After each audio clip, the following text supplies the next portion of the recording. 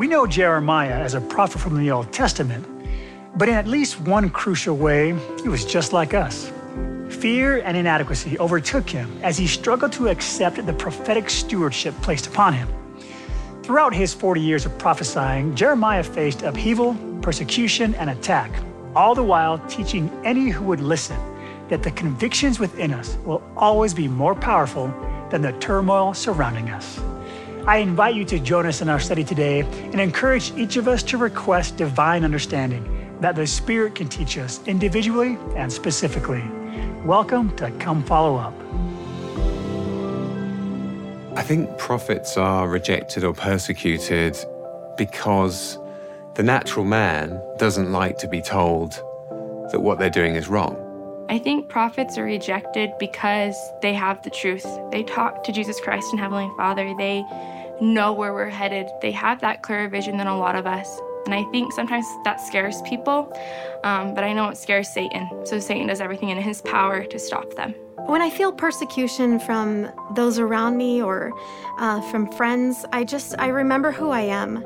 I remember that I'm a daughter of God, and I remember that He loves me and I love Him, and that's what truly matters.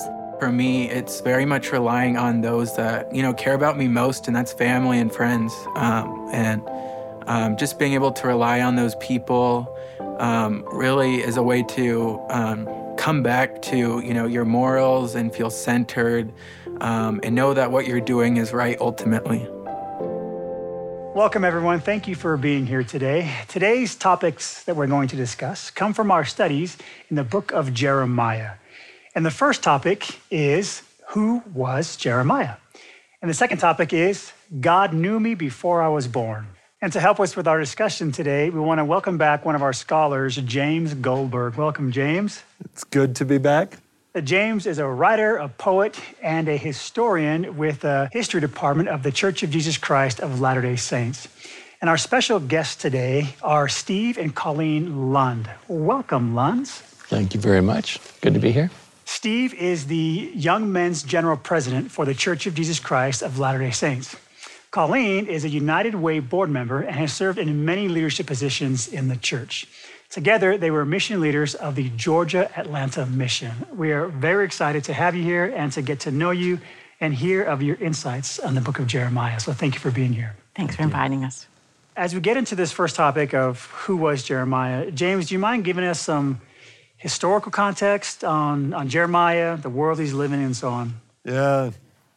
Have you ever seen that meme that's a one-panel comic with a dog sitting at a table and the whole room's on fire and the dog says, "This is fine"? That's the historical context, okay. Right? When Jeremiah is still quite young, Josiah's the king, they're restoring the temple. It's been kind of neglected in the past. And as they're restoring the temple, they find this document that they call the Book of the Law. And it describes in 2 Kings chapter 22 how they find this, and there's all these warnings about what happens if you do exactly what they've done in going away. And they bring it to this woman, the prophetess Huldah. And Huldah's prophecy is the king Josiah is repentant. He's going to do his best. And so in his time, the kingdom won't be destroyed. But in the long term, destruction is coming. So Jeremiah, from the time he's young, knows and feels that there's judgment coming to Judah. In Jeremiah chapter 1, verse 6, his initial response to the voice of the Lord coming to him is just this. "Then said I, Ah, Lord God, behold, I cannot speak, for I am a child. Who am I to tell people that they need to see things this way and that there's an important warning they're neglecting?" This feeling of inadequacy that exists in Jeremiah. Well, you look at all the prophets who were alive at that time, and there were quite a few. It was a really interesting time. You have Lehi, who goes off, and you have Ezekiel. They all have different missions. They all have different responsibilities, and they're very different.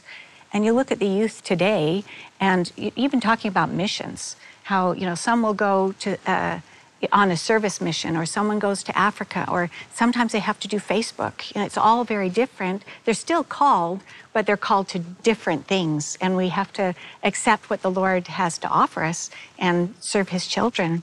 Their time was like ours, where all of society seems to be heading south, and a few people are clinging on to the eternal truth that there is a God in heaven who has commandments that represent the safest and easiest and happiest way forward. Well, it does interest me that sometimes you mentioned Lehi, right? Who's warned to leave and to go get Ishmael's family so his children can marry and establish something new in a different land. And Jeremiah, from the same God, gets an almost opposite commandment, right? Stay. His commandment is to stay, to witness, to endure persecution. He's specifically told not to marry because the city's going to be destroyed.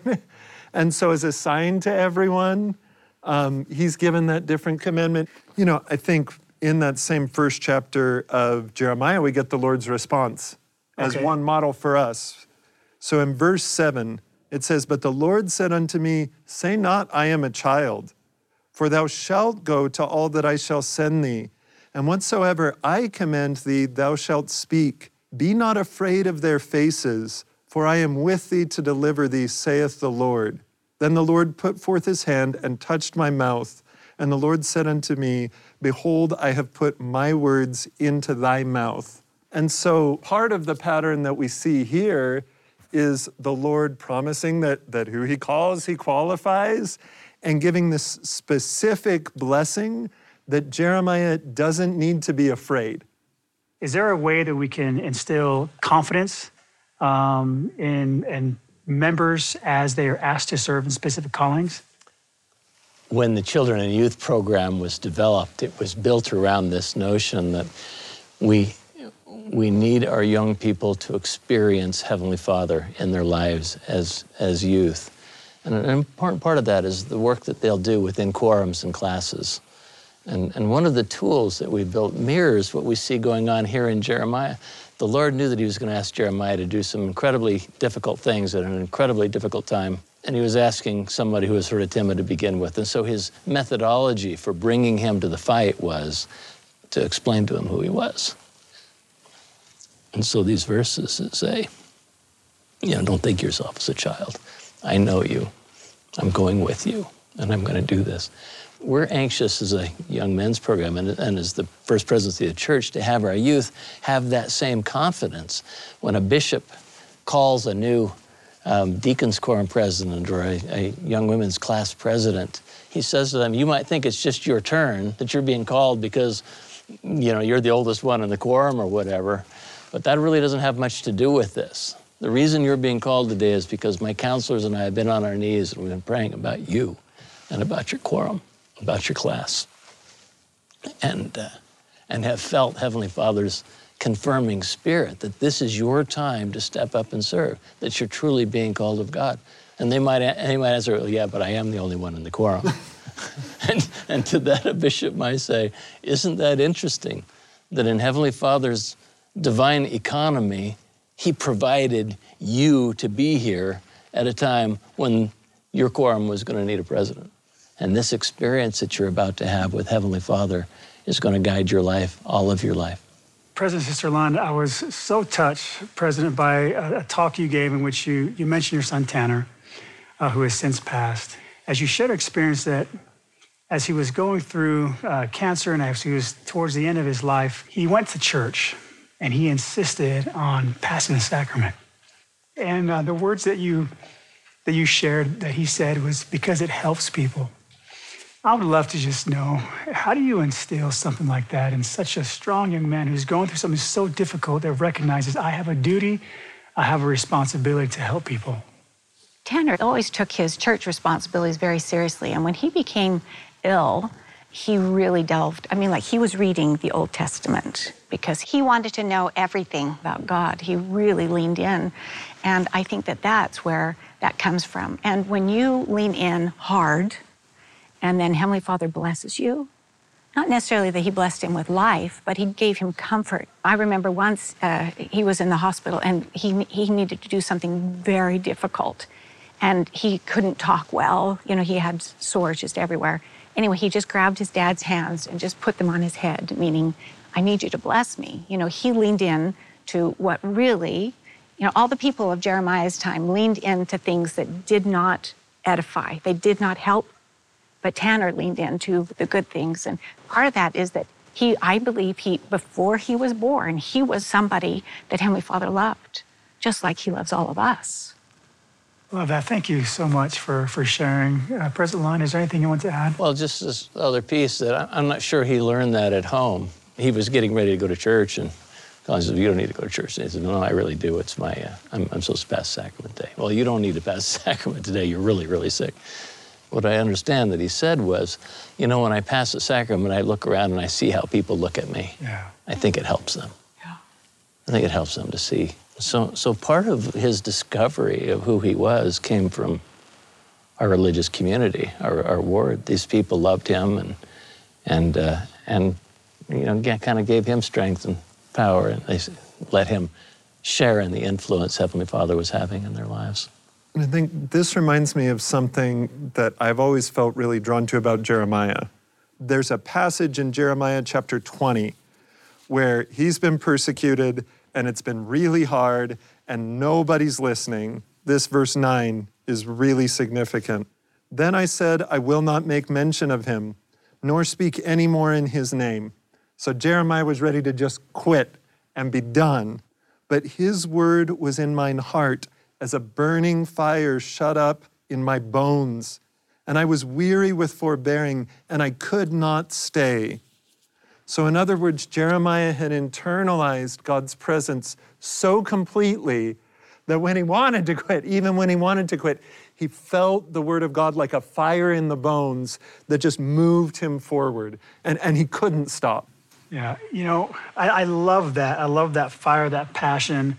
We had a question come in from one of our viewers. They really kind of asked, how do we do that? And I'd love to watch that question, and then perhaps we can discuss it in a way that maybe we can try to see how can we apply this in our own lives. Hi, I'm Kiona, and I'm from Lehi, Utah. After reading Jeremiah, I was wondering, when you're trying to choose the right, other people around you might be against you. How do you stay strong like Prophet Jeremiah? So how can we help out Kiona answering this question? How do I stay strong like the prophet Jeremiah when choosing the right? Amber. So I think if you notice Jeremiah, throughout all his trials, he kept talking to God. And I think that's one of the biggest things we can do is keep praying and reading our scriptures and going to church. Those three things will really keep us, give us the strength that we need to keep choosing the right. So this constant communication with God. Mm-hmm. So in such a busy world we live in today, how do you find time to do that? And how do you feel it's affected you in all aspects of your life? Morning and night, it's really not that hard to find 30 seconds to pray to God. And when you're really struggling, you can say a prayer in your heart and always have that prayer in your heart. That's a great thought. Nathan. Yeah, I went to an all-boys school in England of about 850 pupils, none of whom were members of our church except me. Wow. And so I, on a daily basis, had opportunities to stand up and be counted, I suppose.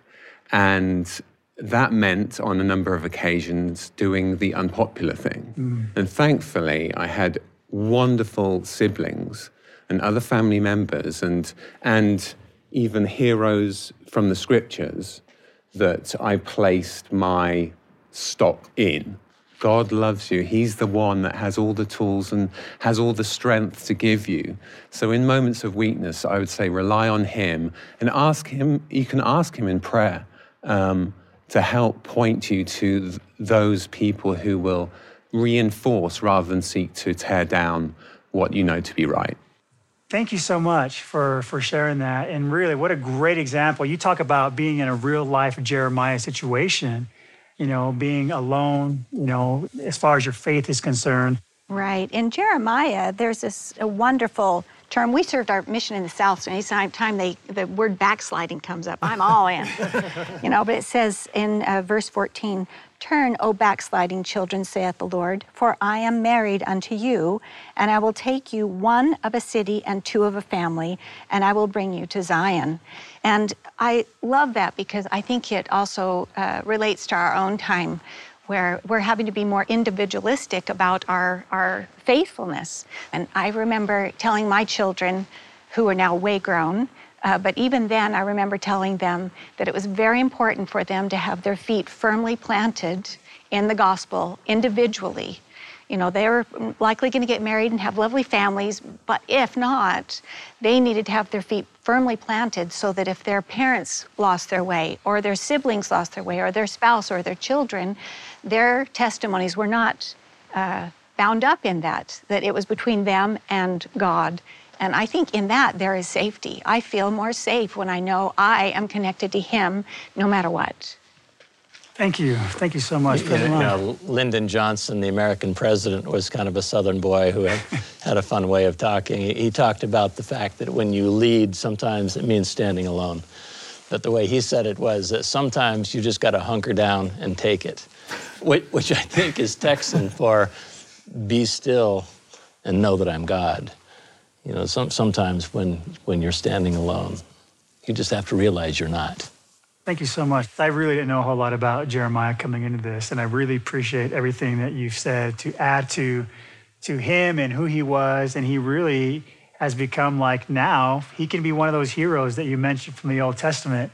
And so I just want to thank you all for sharing your experiences and for your commentary on our first topic, who was Jeremiah? I think knowing that I existed before has helped me to gain more of an eternal perspective on life, and realizing that I was once with my Heavenly Father and that I will get to return there has been a comfort for me. When I think of the premortal existence, I think about agency and the power we have to choose between good and evil. And in this life, it's our choice whether we choose God or we choose evil. Because I know I lived before and that we have a divine inheritance and a divine path we're following, I can make better choices right here and right now in everything that I do. And it's a matter of communication with the Lord to say, what would you like me to do about this situation? Knowing that I accepted this plan, as well as everybody else on the earth, helps me have that greater strength and confidence to share the gospel, because it's not something that is unknown, it's something that's just been forgotten. So our second topic for today is God knew me before I was born. And this comes from verse 5 of Jeremiah chapter 1, where it says, "Before I formed thee in the belly, I knew thee, and before thou camest forth out of the womb, I sanctified thee, and I ordained thee a prophet unto the nations." You know, here Jeremiah is living in, a lot of wickedness. He's at the table, all calm while the world is on fire. How does our understanding that God knows who we were before we were born help us overcome a lot of these trials we face in life today and be like Jeremiah? I feel like it does. First of all, it's the first thing. In verse 4, it said, "Then the word of the Lord came unto me, saying," this is the beginning. Okay. It's foundational for Jeremiah. And I wonder, too, if God chose to remind Jeremiah in particular of all the prophets about that truth, because it gives some distance from the moment. So here's Jeremiah weeping. There's a verse where he says, "I wish my head were just full of water because I feel like I'm crying all the time over this people." And here's the Lord saying, "This is a tough moment, but I knew you before this, and I prepared you for this, and you'll make it through to something beyond." Okay. And I wonder if the other thing he was saying is you have no idea who you are. I know.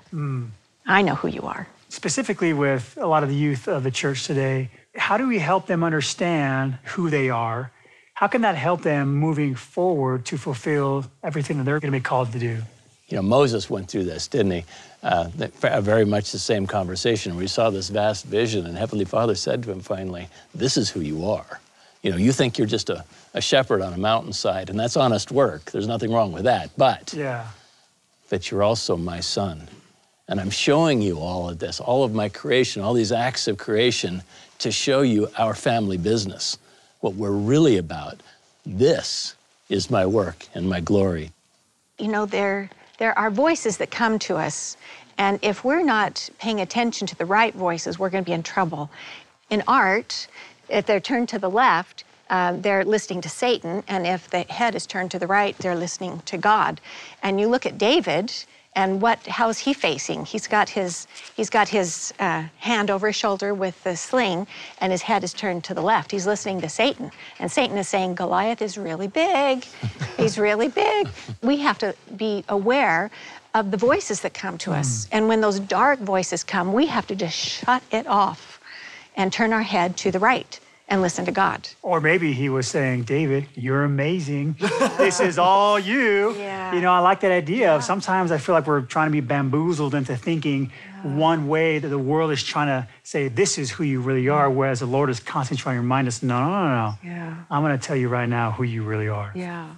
Okay, now there's a word, and maybe you can teach us a little bit about this, where he says, before thou camest out of the womb, I sanctified thee, I ordained thee a prophet. What did we learn about this example of foreordination? Sometimes we hear the word predestination. How does that fit in with Jeremiah and with us? I'm going to start with the predestination part. So some people who have read the Bible have thought of it as God's pre-planned drama, right? Where everybody's cast in a role and some are the good guys and some are the bad guys. It's set up in advance. As members of the Church of Jesus Christ of Latter-day Saints, we don't think in those terms, right? Our understanding is that God prepared each of us to succeed in this life and gave all of us a foreordination where we were prepared to take on certain things, whether those were callings and assignments, whether it's challenges, whatever. So we don't see that as fixed, right?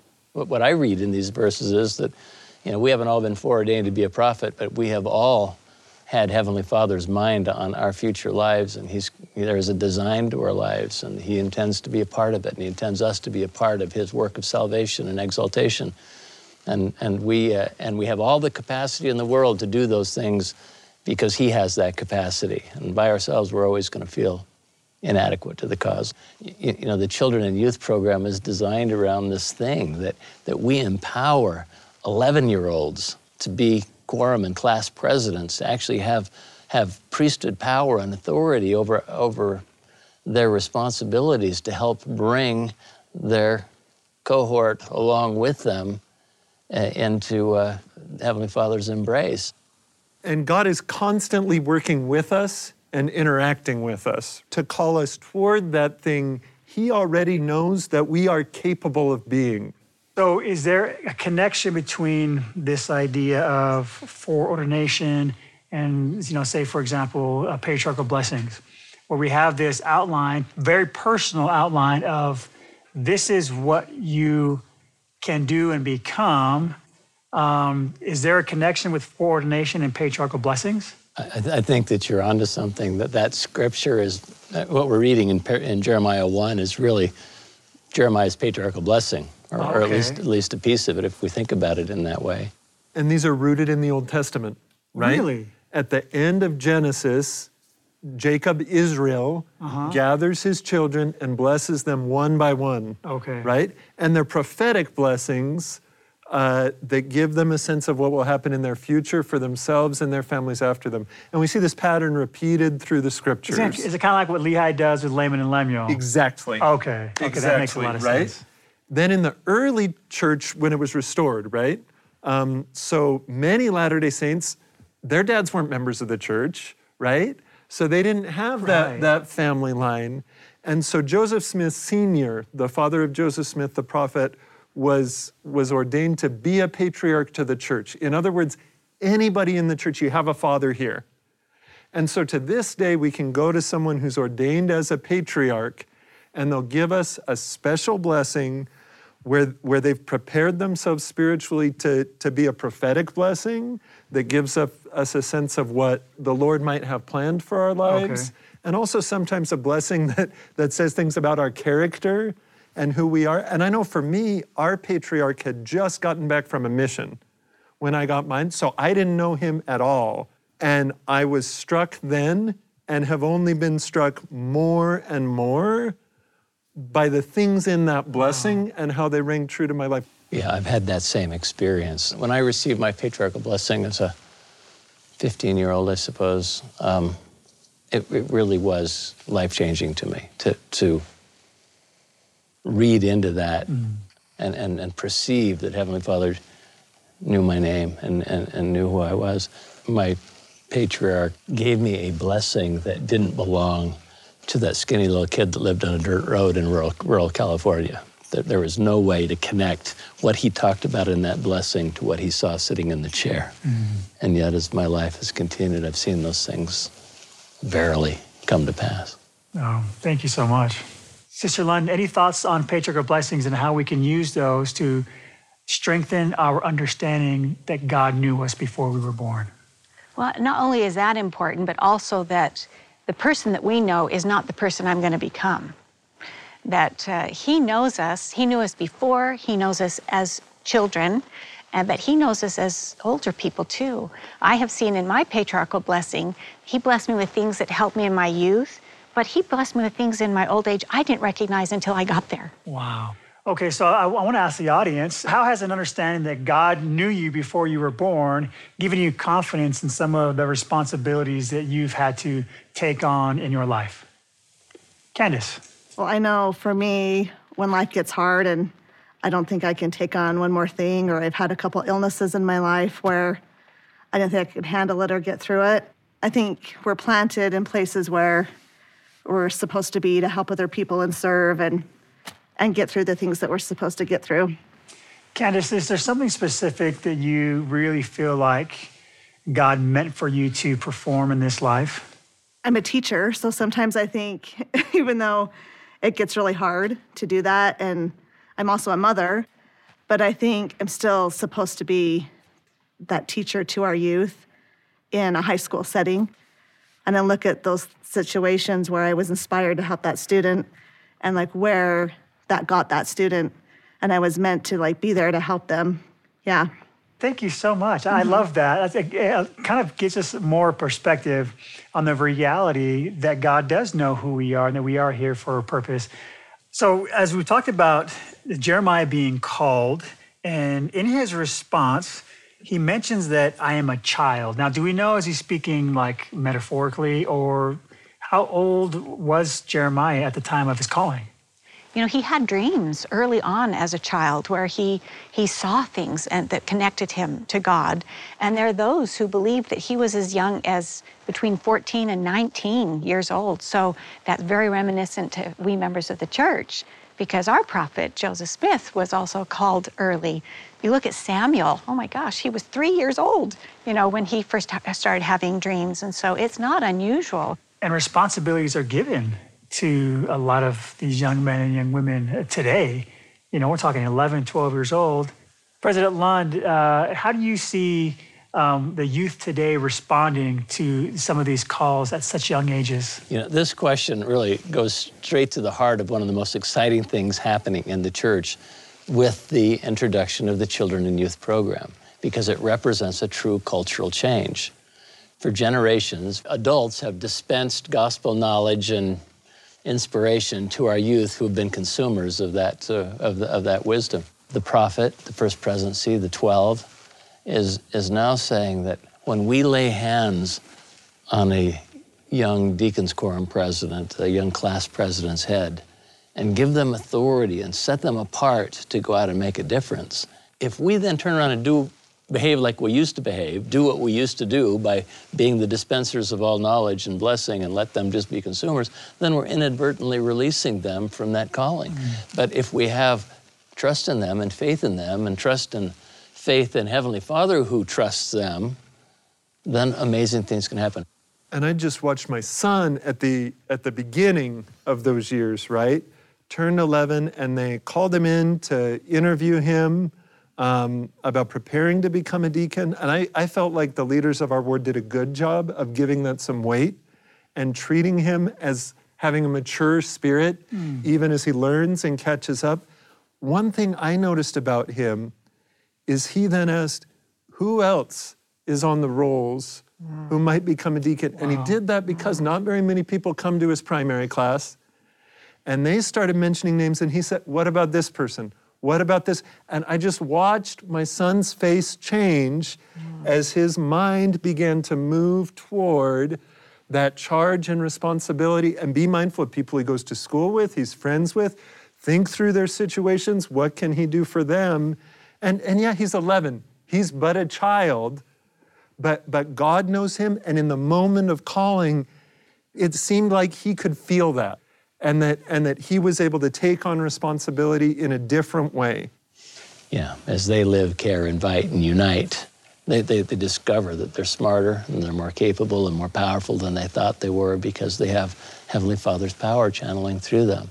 So for a young man and young woman today who is kind of struggling with that concept of God doesn't know who I am, what would you say to that person?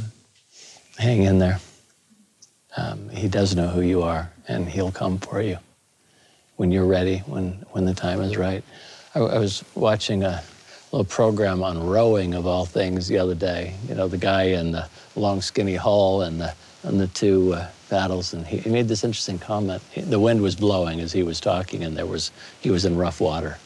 And he says, you know, when you're in rough water like this, when you're in turbulence, your inclination is to back off on the oars, slow down, because it feels dangerous. And when you do that, then one of these sleeper rollers will come through and roll you over, and you end up in the water. He says, what you have to discipline yourself to do is, when you're in turbulent water, you lean in.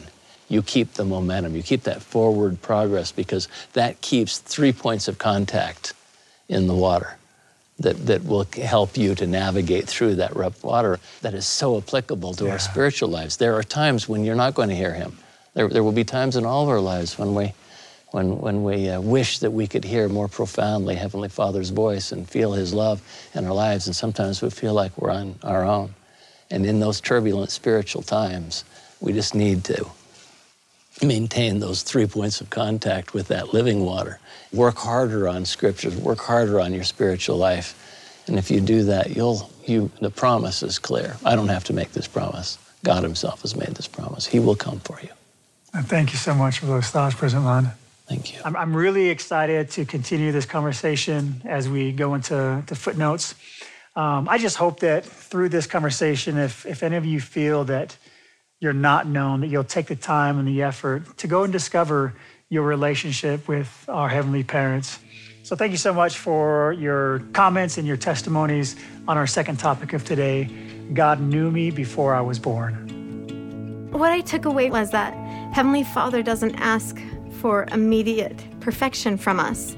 He asks for our heart. He accepts us and loves us with our weaknesses and asks us to come to him.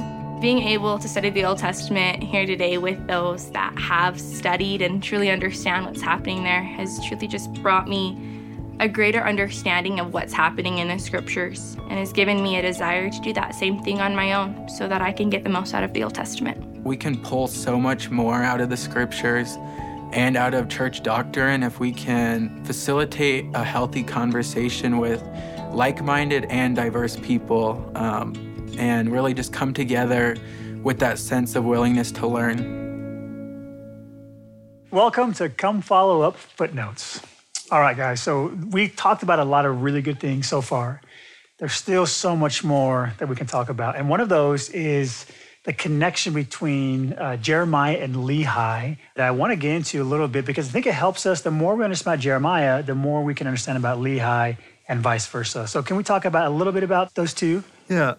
I had an investigator on my mission who at first kind of struggled with Book of Mormon because he loved the Bible and said, I don't know. And then he went, oh, it's the Middle Testament. I get it now, right? And it really is, because it bridges from this moment between all the New Testaments, between those worlds. The specific moment where the Book of Mormon begins is this moment that we've been talking about with Jeremiah. So the Babylonians are going to come. Jeremiah is preaching that it's going to be taken over. They're not going to be rescued. The king Zedekiah is saying, no, well, maybe we can make an alliance with Egypt. So the official position is everything is fine. And that's the world that Lehi's caught up in. So I think understanding Jeremiah's world helps us understand Lehi, where he's coming from. Also Laman and Lemuel. Mm-hmm. where their concerns are coming from. The cultural wind was definitely blowing towards, we're fine. Right. Yep. Everything's fine, and these crazy men over here are telling us that we've got to change our lives, but we don't have to. Well, and they were teaching that we've got the temple here. I mean, the temple belongs to God. How in the world could we have a problem as long as the temple's there? It's a great message. Thank you. Maybe I can take you to the scripture we were talking about earlier, Jeremiah 2, verse 11. Hath any other nation changed their gods, which yet are no gods? So the neighbors, their gods are made out of wood and stuff. But they've at least been consistent. They've been consistent. They haven't changed their gods. But you have a living God who came here and gave you this land, and then you start going after those gods that aren't gods. What kind of craziness is it? And then it says this amazing thing. It says, be astonished, O ye heavens, at this. Be horribly afraid. Be ye desolate, saith the Lord. And today, as you know, in the internet age, as again, you know, we're getting this. The message hasn't changed. You know, the reason it seems to be a little more unsettling now is because of the periodicity of this messaging. That our youth are getting 8 hours a day of the dark side, and we get 15 minutes for them here and there, and so forth. And so it just feels like the wind is blowing so hard that it's going to sweep them away. We should be a little bit afraid. And you can see that right in the opening chapters of the Book of Mormon, right? That in chapter 1, verse 4, it talks about how as soon as Zedekiah becomes king, many prophets start to come, right? And in that same year, there came many prophets prophesying unto the people that they must repent or the great city Jerusalem must be destroyed. They'd seen cycles. They'd seen what had happened with the Assyrians and the northern kingdom, right? But it was tough for people to hear. And so we read in 1 Nephi chapter 1, verse 4, about Lehi during this setting as Jeremiah is preaching. It says, for it came to pass in the commencement of the first year of the reign of Zedekiah, king of Judah, my father Lehi having dwelt at Jerusalem in all his days, and in that same year there came many prophets prophesying unto the people that they must repent or the great city Jerusalem must be destroyed. So then, verses 12 to 13, and thus Laman and Lemuel being the eldest did murmur against their father, and they did murmur because they knew not the dealings of that God who had created them.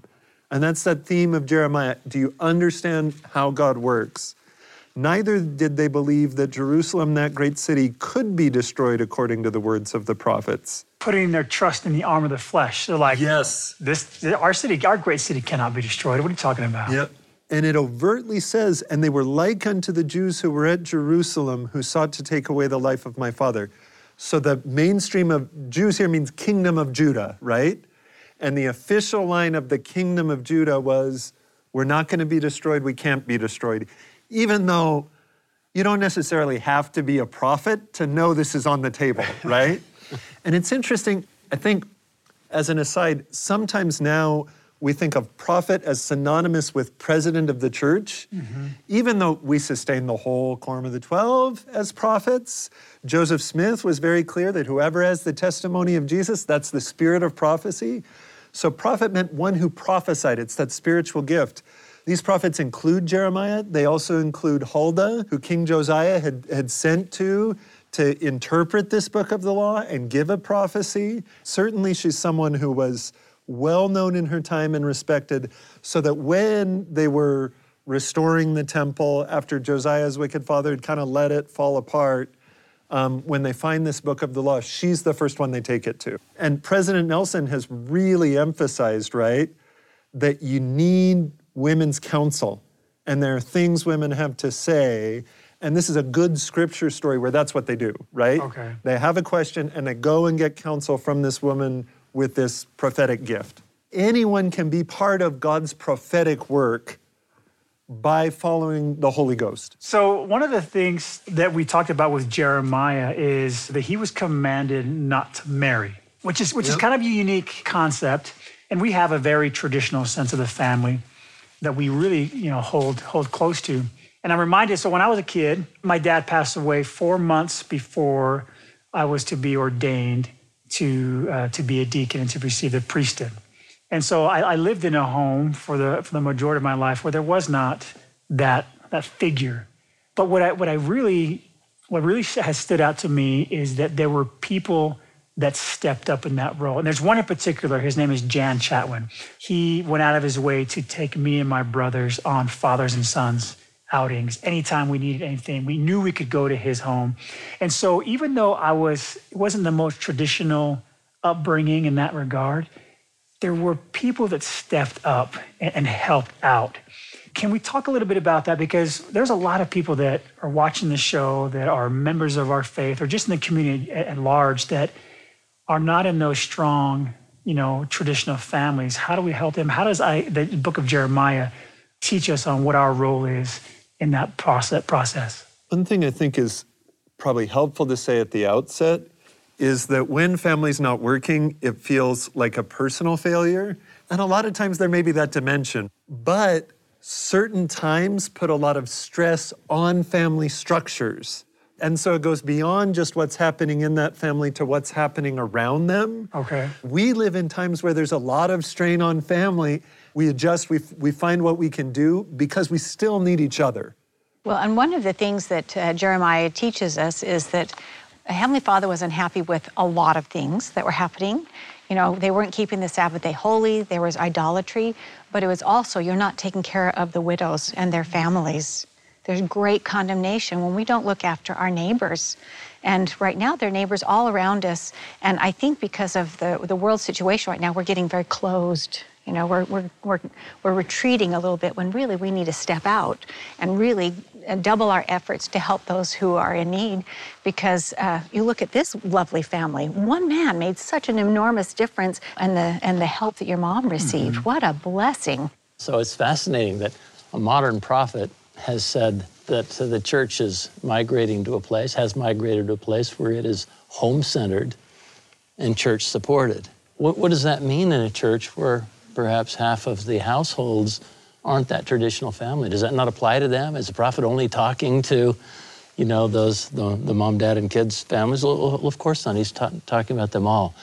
And he's calling us out to fill in gaps. And Sister Lund, I love your insight that in some ways this is a way God tests and weighs a people or a society, right? Are they taking care? Are they stepping up for the widow, the fatherless, those in need? And Sister Lund, you had shared in Jeremiah chapter 3, verse 14, but the Lord says, I am married unto you, and I will take you one of a city and two of a family, and I will bring you to Zion.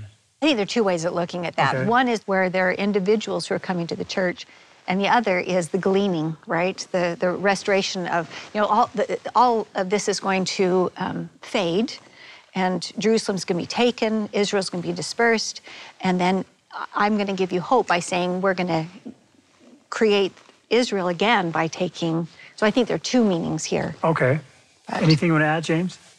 Yeah, I like that idea of God forming something. So Jeremiah has an experience around this that he recounts in Jeremiah chapter 18. One thing I kind of like about Jeremiah, you do get more of his life in his prophecy. Some of the prophets are very much all message, but he'll tell you, here's where I'm from, this thing happened to me, this thing happened to me. And this one is kind of like a random journal entry, right? And his prophecies are fulfilled within his lifetime. Yes. That's what's unique about Jeremiah. Yes, he lives to see it, and he knows he's going to live to see it, and that's part of the pressure, right? Cool. Yeah. So he says here in chapter 18, the word of the Lord which came to Jeremiah from the Lord, saying, arise and go down to the potter's house, and there I will cause thee to hear my words. So he gives us the place where he got this revelation, right? Is just watching a potter. Verse 3, then I went down to the potter's house, and behold, he wrought a work on the wheels. So a potter is working with some clay. We didn't bring in a pottery wheel for the table. I'm sorry, we don't have that. But a potter's working with this clay and wrought this work on the wheels. And the vessel that he made of clay was marred in the hand of the potter. In other words, he's making something and it's not quite working. And it's interesting, we got this clay prepared that is not soft, is not workable, and it's, how you doing there, sister? Not well. It's not holding together very well. So a potter throws it down, maybe works with the clay, throws in some water, kneads it, right? And that's exactly what happens. And then in verse 4 it says, and the vessel that he made of clay was marred in the hand of the potter. Maybe the potter made a mistake, or maybe it was like this, right? Where the clay wasn't ready yet, it's not soft enough yet. So it's not making the kind of thing the potter wants. So he made it again another vessel, as seemed good to the potter to make it. So Jeremiah sees all this, and it says, as he's watching this potter work, then the word of the Lord came to me, saying, O house of Israel, cannot I do with you as this potter, saith the Lord? Behold, as the clay is in the potter's hand, so are ye in mine hand, O house of Israel. This is the teaching moment. What do we learn from this idea that we are truly in his hands and he's trying to mold and shape us? Well, and I think there's another lesson to be learned. And the first time, the potter tries to make a beautiful pot and it doesn't work. And then the second time, it does better. Maybe it's a repentance story. He's trying to tell the people, I am in charge here. I can help you. Just give me another chance. Let's just work this out together and I can make something beautiful of you. So we have to be ourselves, we have to be that right type of clay so that we can be molded and shaped. Is that what you're saying? And don't we all want to be that way? Right. You know, we want to be molded by him. We don't have a clear vision of ourselves.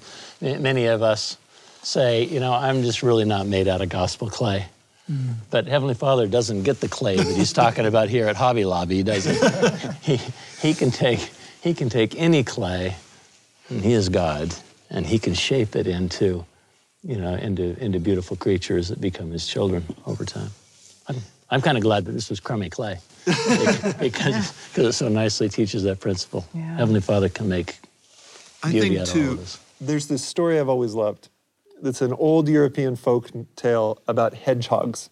Okay. And these hedgehogs are up on the mountain and they mean to come down, but it's nice there and it starts to get dark.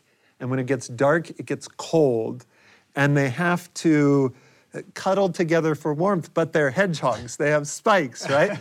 So if you go too close together, you poke each other. But if you go too far apart, you freeze alone in the cold. Okay. And I think as we think about God as a potter and making something of clay, right? He's bringing us together.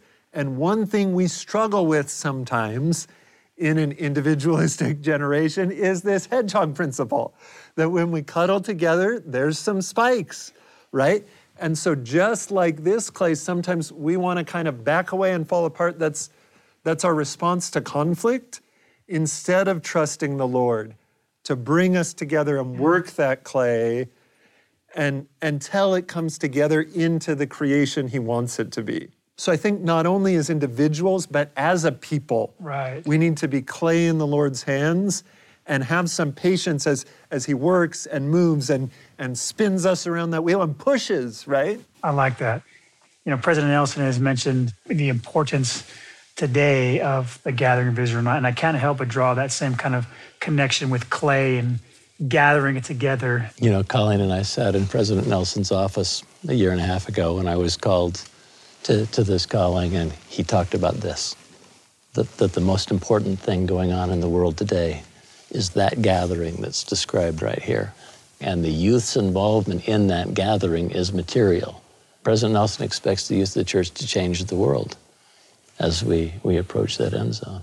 You know, one realization that just jumps out of these chapters are Jeremiah was shouting into the darkness, you know, that horrible things are coming if you don't repent.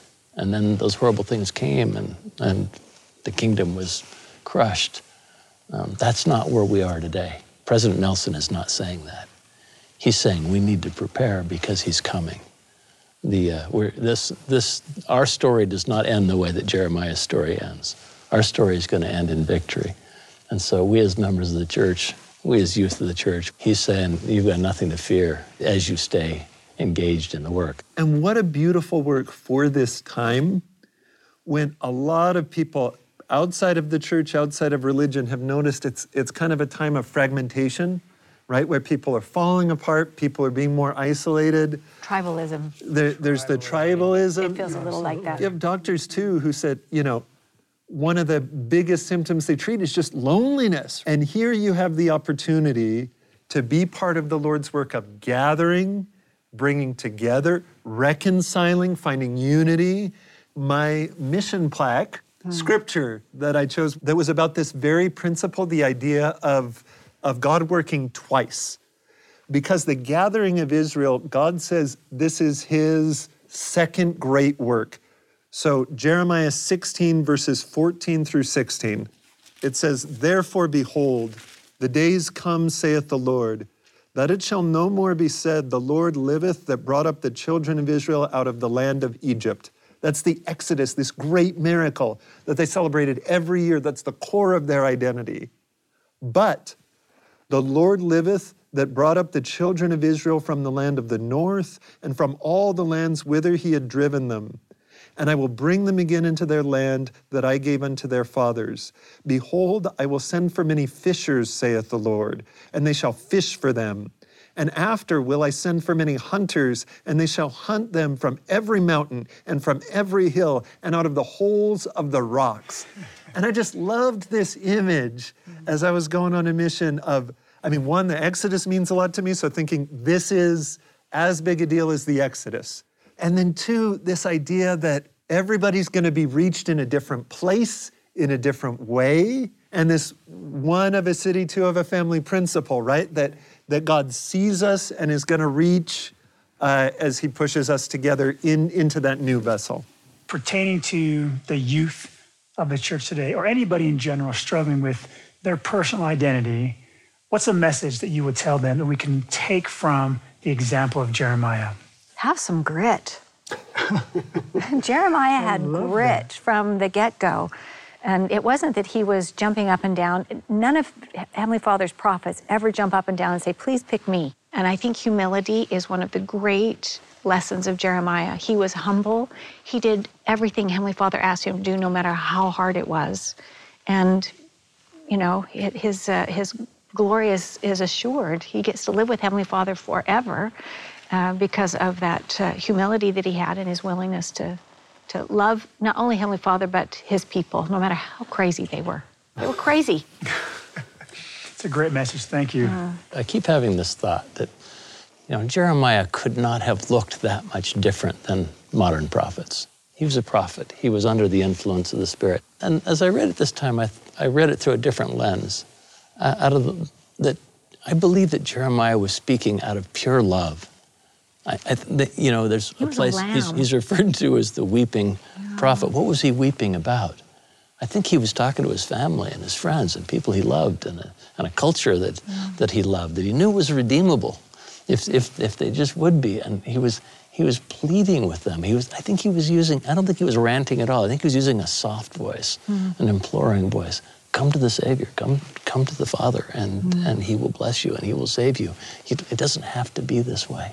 Yeah, and that connects to one of the things I've really been feeling, which is I hope that people who feel some discontent and feel like things aren't the way they're supposed to be, that's a good feeling. That feeling can be from God. Okay. We don't need to worry about it, right? And it's okay to weep sometimes for the world. Courage does not come from contentment. Courage comes from trusting the Lord that he can be the potter and make us better. And the other message, huge message about Jeremiah is idolatry.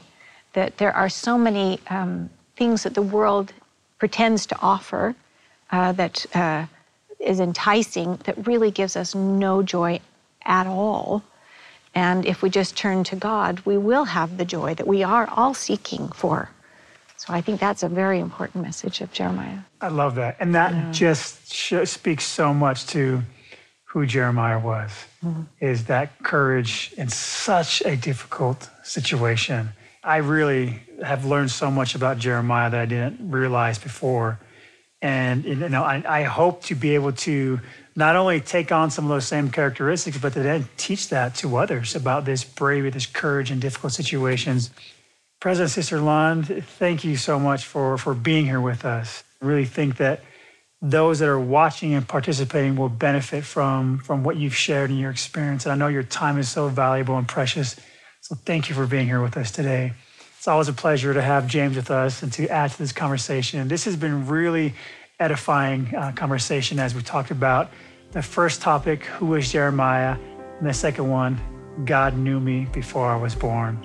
And we want to thank all of you for watching at home and encourage you to continue to follow those promptings that you've received from the Holy Ghost. Thanks again for being here. Please join us next week for another episode of Come Follow Up. Come Follow Up is a production of BYU Broadcasting.